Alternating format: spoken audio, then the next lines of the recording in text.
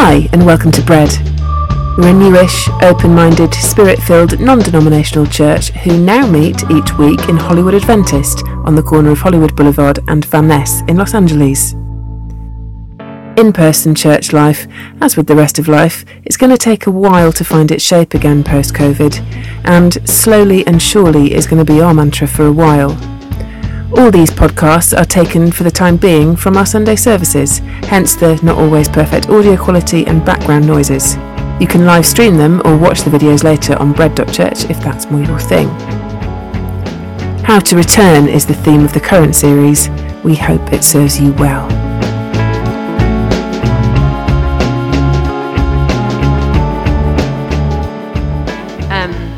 I love the idea. We always say, if you haven't been here before, we always say you're here on your own terms, but I slightly love the idea that this week we throw that out the window and say we're not leaving until somebody offers to help with kids. So, come on, who's it going to be? It is, of course, it's been our mantra as we start this again to just remember that this is going to be slow, that this is going to be a lot of us piecing things back together again. And I know that it does feel a bit weird rattling a little in this big space as we sort of distance ourselves and learn how to be a church together again. But we are very, very glad that you're here. Just to be a little bit self-related for a moment, and not to flatter you in a way that, isn't sincere. But you're a lot nicer to talk to than the back of an iPhone. You really are. If you give me any sort of feedback, any kind of eye contact, any kind of whimper of laughter, it's a lot better than the iPhone does. We are kind of clear, really, in our task over the next weeks and months. And that is that we just need to help you have faith again. And I don't mean the faith that you're justified by, and I don't mean that I want to whip you up into some kind of frenzy of faith. It's not really an emotional thing that I'm talking about. I'm just talking about the sense of mature, steadfast, storm-weathering faith in the goodness of God, the knowledge of who he is. I think it's probably safe to assume that a few of us are running a little bit low in that tank. I suppose what therefore is perfectly obvious is that we need to kind of figure out that the things that we're trying to have faith in are things that we can have faith in. So let my oldest daughter tell you about this. When Evie was 4 and starting school, for the first time, she spent a strange amount of time, a strange amount of strength of feeling, obsessing over certain aspects of that for a whole summer. And I think we sort of assumed it's because she was just extremely extroverted and kind of couldn't wait to graduate to big girl status of school starting. But she was particularly excited about the day that we had planned where we would go to the school office and collect the uniform that she was going to wear. And the day arrived, and I actually ended up leaving her at home and sneaking out with Ed and the baby and just, running out to pick this up myself. But I will never forget the moment that I arrived home and saw her run to me, her face slowly falling in its excitement, grabbing the shopper that had within it its gorgeous little kind of gingham navy blue smock, like an artist smock. That's what they wore. Grabbing the shopper from my hands and poking her little curly head inside it, and then going, "That's not a new school unicorn." Yeah. And I will never really recover from the crushing pain that descended on her face, because there really wasn't anything I could do to reframe it. This was real life pain she was feeling. This was a smock, not a unicorn. And I wonder if we just need to, when we're talking about refilling our faith tank, whether we just want to start by sort of reminding ourselves exactly what it is that we're talking about. We're talking about faith in Jesus, in his power, in what he's already done, in what he feels about you, in what he feels for everyone else, in what he feels about everything that has happened this year, all of it, in faith in what he says about what your life is for, faith in his promises, faith in his goodness. We have to know who we have faith in and what he looks like. So we're doing this little series on the moments that the disciples meet Jesus again after he's been resurrected, before he ascends to heaven. And this morning we're looking at the one where he meets the two unknown disciples on the road to Emmaus. These guys are in their own way grieving the unicorn that Jesus has not turned out to be. I'd like to think I'm the first person that's ever compared Jesus to a smock. It's from Luke 24:13-35. Now the same day, meaning Resurrection Day, two of them were going to a village called Emmaus, about 7 miles from Jerusalem. They were talking with each other about everything that had happened. As they talked and discussed these things with each other, Jesus himself came up and walked along with them, but they were kept from recognizing him. He asked them, "What are you discussing as you walk along?" They stood still, their faces downcast. One of them, named Cleopas, asked him, "Are you the only one visiting Jerusalem who does not know the things that have happened there in these days?" "What things?" he asked. "About Jesus of Nazareth," they replied. "He was a prophet, powerful in word and deed before God and all the people. The chief priests and our rulers handed him over to be sentenced to death, and they crucified him. But we had hoped that he was the one who was going to redeem Israel. And what is more, it is the 3rd day since all this took place.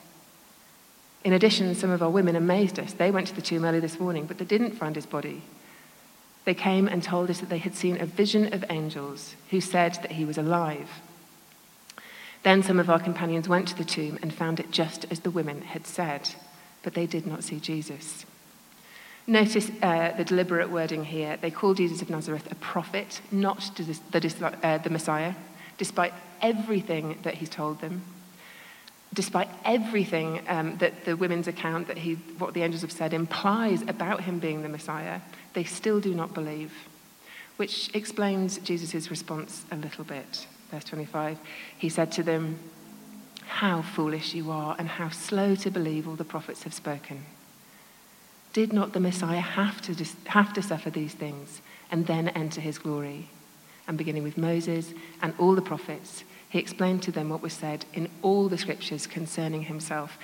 All of the scriptures here is very deliberately phrased. The whole of the Old Testament points to Jesus. The whole of the story of God and his relationship with his people pointed to this moment. As they approached the village to which they were going, Jesus continued on as if he were going farther. But they urged him strongly, "Stay with us, for it's nearly evening. The day is almost over." So he went in to stay with them. And that's an interesting beat, actually, because there's nothing in the Greek to imply that Jesus wasn't genuinely going to carry on with his journey. But it's like he sensed something of their faith, some whisper of it, of these two unknown disciples in their strong urges for him to stay. God responds to faith. Big faith, little faith, shreds of faith, desperate, hanging on to his cloak faith, hanging on by our fingernails faith. Faith is the magic with God. He loves it and he responds to it. And this morning, I believe he wants to give us more of it. So instead of continuing on, Jesus went in to eat with them. When he was at the table with them, he took bread, gave thanks, broke it, and began to give it to them. Then their eyes were opened and they recognized him, and he disappeared from their sight. They asked each other, "Were not our hearts burning while he talked with us on the road and opened the scriptures to us?" They got up and returned at once to Jerusalem. There they found the 11 and those with them assembled together and saying, "It's true, the Lord has risen and has appeared to Simon." Then the two told what had happened on the way and how Jesus was recognized by them when he broke the bread. Let's just take a moment again to consider quite how crushed Jesus' followers would have been in this moment. This oppressed people under rule of foreign invaders, waiting and waiting, generation after generation, for their time, their conquering hero, promised from the days of old. That's who they believed Jesus was, who they probably believed he was right until the moment on the cross when he took his last breath and the sky went black. They'd probably have been expecting him to climb down from the cross and win. And now Jesus was not the great rescuer after all, they must have said. But notice they don't say the Roman Empire murdered him. They don't say the disgusting, cruel, adulterous, idolatrous imperial invader did it.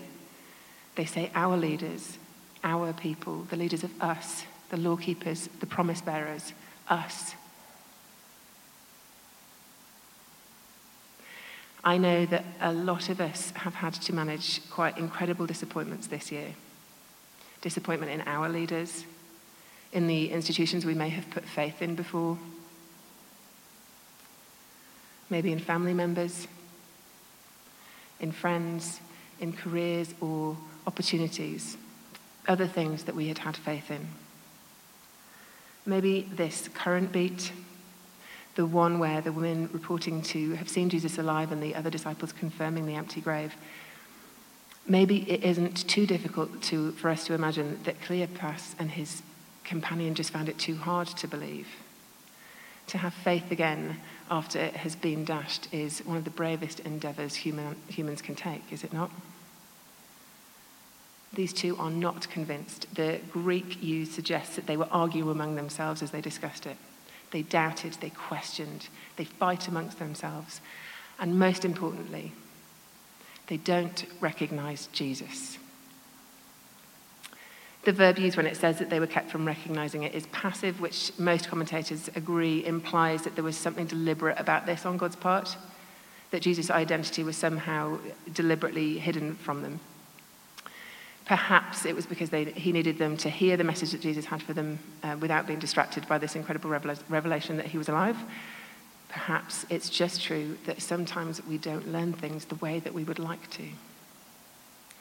I suppose the question I'm asking us this morning is, would we recognize Jesus?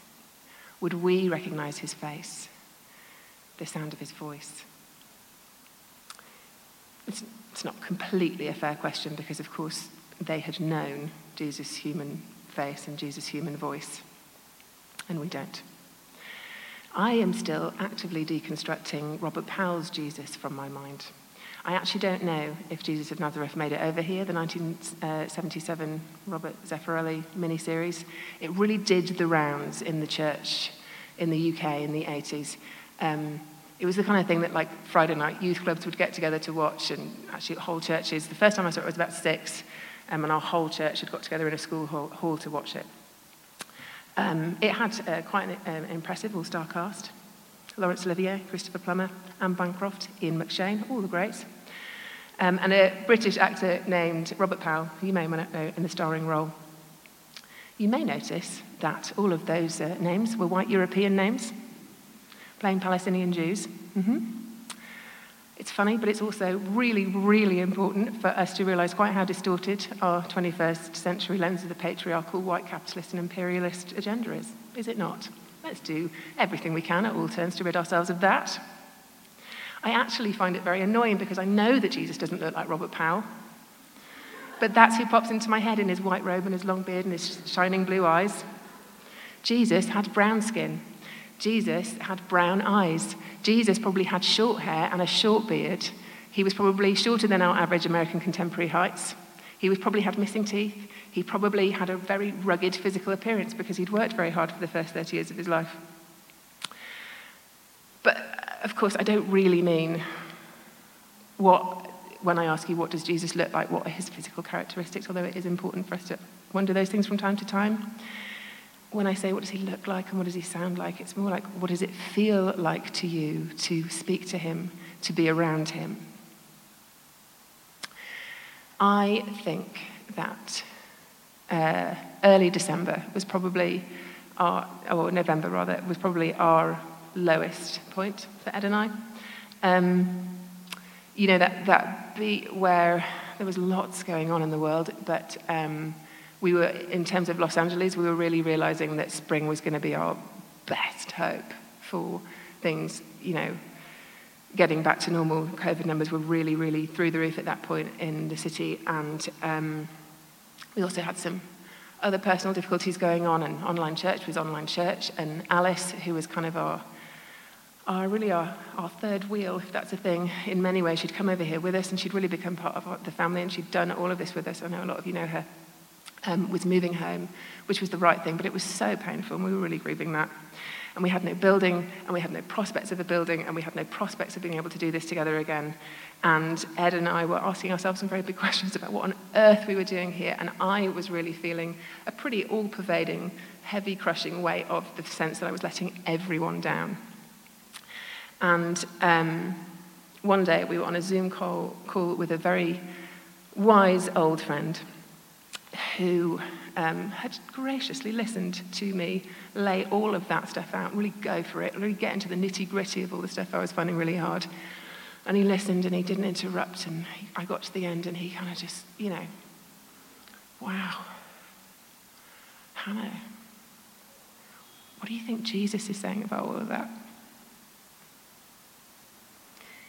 Which I know that you would like to think would be something that we would ask ourselves, but I don't think it had been for quite a long time.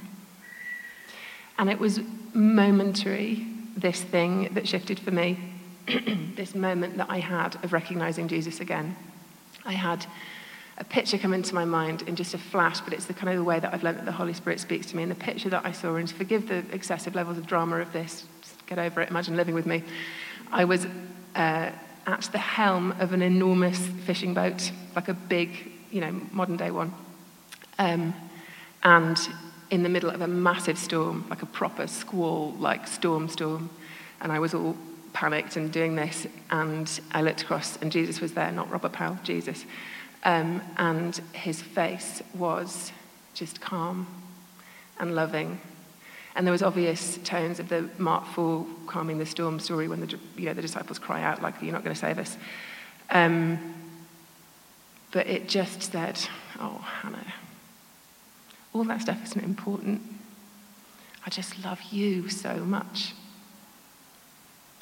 And I don't want to overstate it, because the next few months were rubbish, and my fear and anxiety definitely didn't go away. But what do I think that Jesus thinks about this is a question I can ask myself every single day in every single moment of fear and anxiety. And it's not that the things that I feel fear and anxiety over that don't matter to him when he says don't worry about that stuff. It's just that his love for me, his care and his kindness, they're just a whole lot bigger. What does Jesus' face look like to you? Is it a human face? Is it kind? Is it understanding? Is it powerful?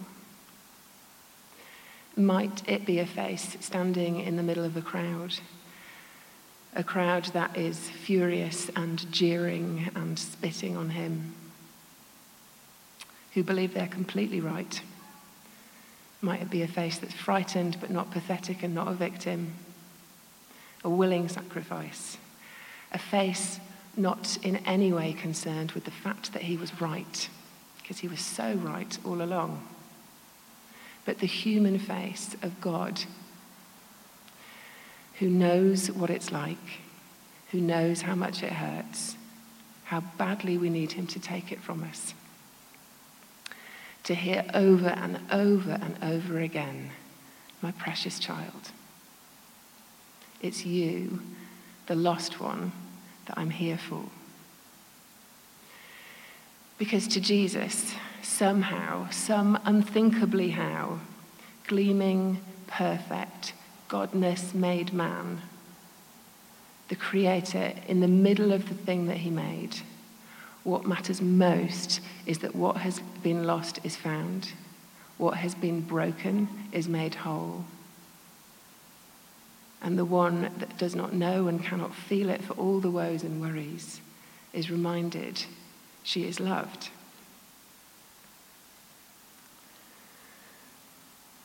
There's so much rightness in the air at the minute, isn't there? Have you ever known so many people to be so sure of how right they are? That this is the way it must be and that way must be cancelled, that these people are awful, that we're the right ones about everything. There's just so much indignation, isn't there? It's very tiring. Of course, rightness, of course, truth and justice are at God's heart. When John says Jesus is the way and the truth, he means it. It's important. But in God's economy, being right about what's true, as if we could ever agree on it anyway, is not as important as grace. It's not as important as forgiveness and love and finding the lost ones. Truth doesn't come as a distant second in the race. It's not even in the same race. It's not playing the same sport. Ultimately, being right isn't the answer. Grace is the only answer we have. Enough entirely unconnected people have said or written the same thing to me or in my hearing in the last 2 weeks by email, in essays I've read on Twitter, that I'm pretty sure it feels like a bit of a prophetic word for this moment. You may have heard it before. It's this: the Christian life is very simple. Love Jesus and love each other. These two disciples in the passage that we read about this morning, they are the early church. This whole thing happened because something happened to these two squabbling, unbelieving unicorn hunters that took them from here to the Acts picture of believers together, having everything in common: Hellenists and Hebrews, Jews and Gentiles, male and female, slave and free.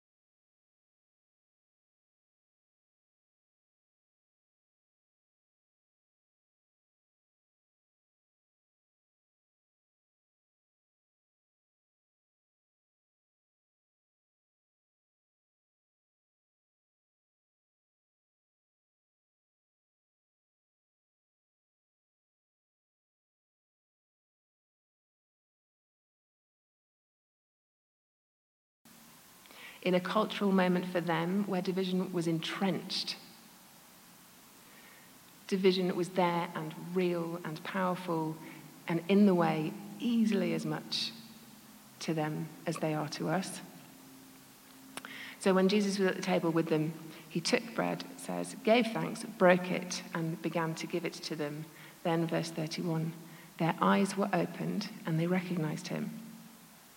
Bread obviously has a special meaning to the Hebrews if you think about manna in the wilderness and the 12 breads broken and shared in the temple. And Jesus has already told them that he is the true bread, the bread of life, the lasting eternal sustenance that they need. And the Jewish dinner table had special significance to them, lots more meaning perhaps than it does to us. Eating was fellowship. It's where they worship, and it's where they discuss the word together. In fact, in the Greek, the words fellowship and breaking of bread are linked as simultaneous activities. Luke makes the intimacy of table fellowship a theme throughout his gospel and the book of Acts. Big things happen around the table as bread is broken.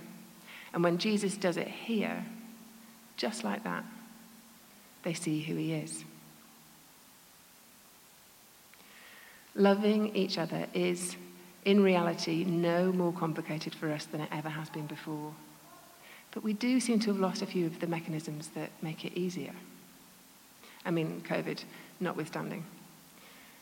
The simple act of sitting around a table together. Can you imagine right now doing that with, insert the name of the person that you find it most difficult to love right now? Can you imagine reaching across the table to hand them a slice of whatever you make, fresh sourdough? I know that church in America in 2021, post-truth, post-Trump, post-Floyd, post-COVID, feels like a different time, a special time requiring special measures. But we only have one measure. It's Jesus. It's gathering together around his name, his ways. And it's the same as it always has been, really. Because of what Jesus has done, his body, his blood, we are given the resources to transcend the boundaries, the walls, however unscalable they may feel, as impossible a thought as that may be. The resources and the call. Whatever has gone down this year, whatever is still to come, whatever ways we may feel wounded, we can come together as one. We do not have the liberty to hate. We do not have the right to say, my way is better than yours. We are called to be the bridge. We are called to be the way in the middle, within the church and outside of it. We're called to love God and each other. We're going to take communion as we end now. You will find a fiddly little COVID-safe pot of grape syrup and a wafer of questionable texture that's difficult to open on the shelf in front of you.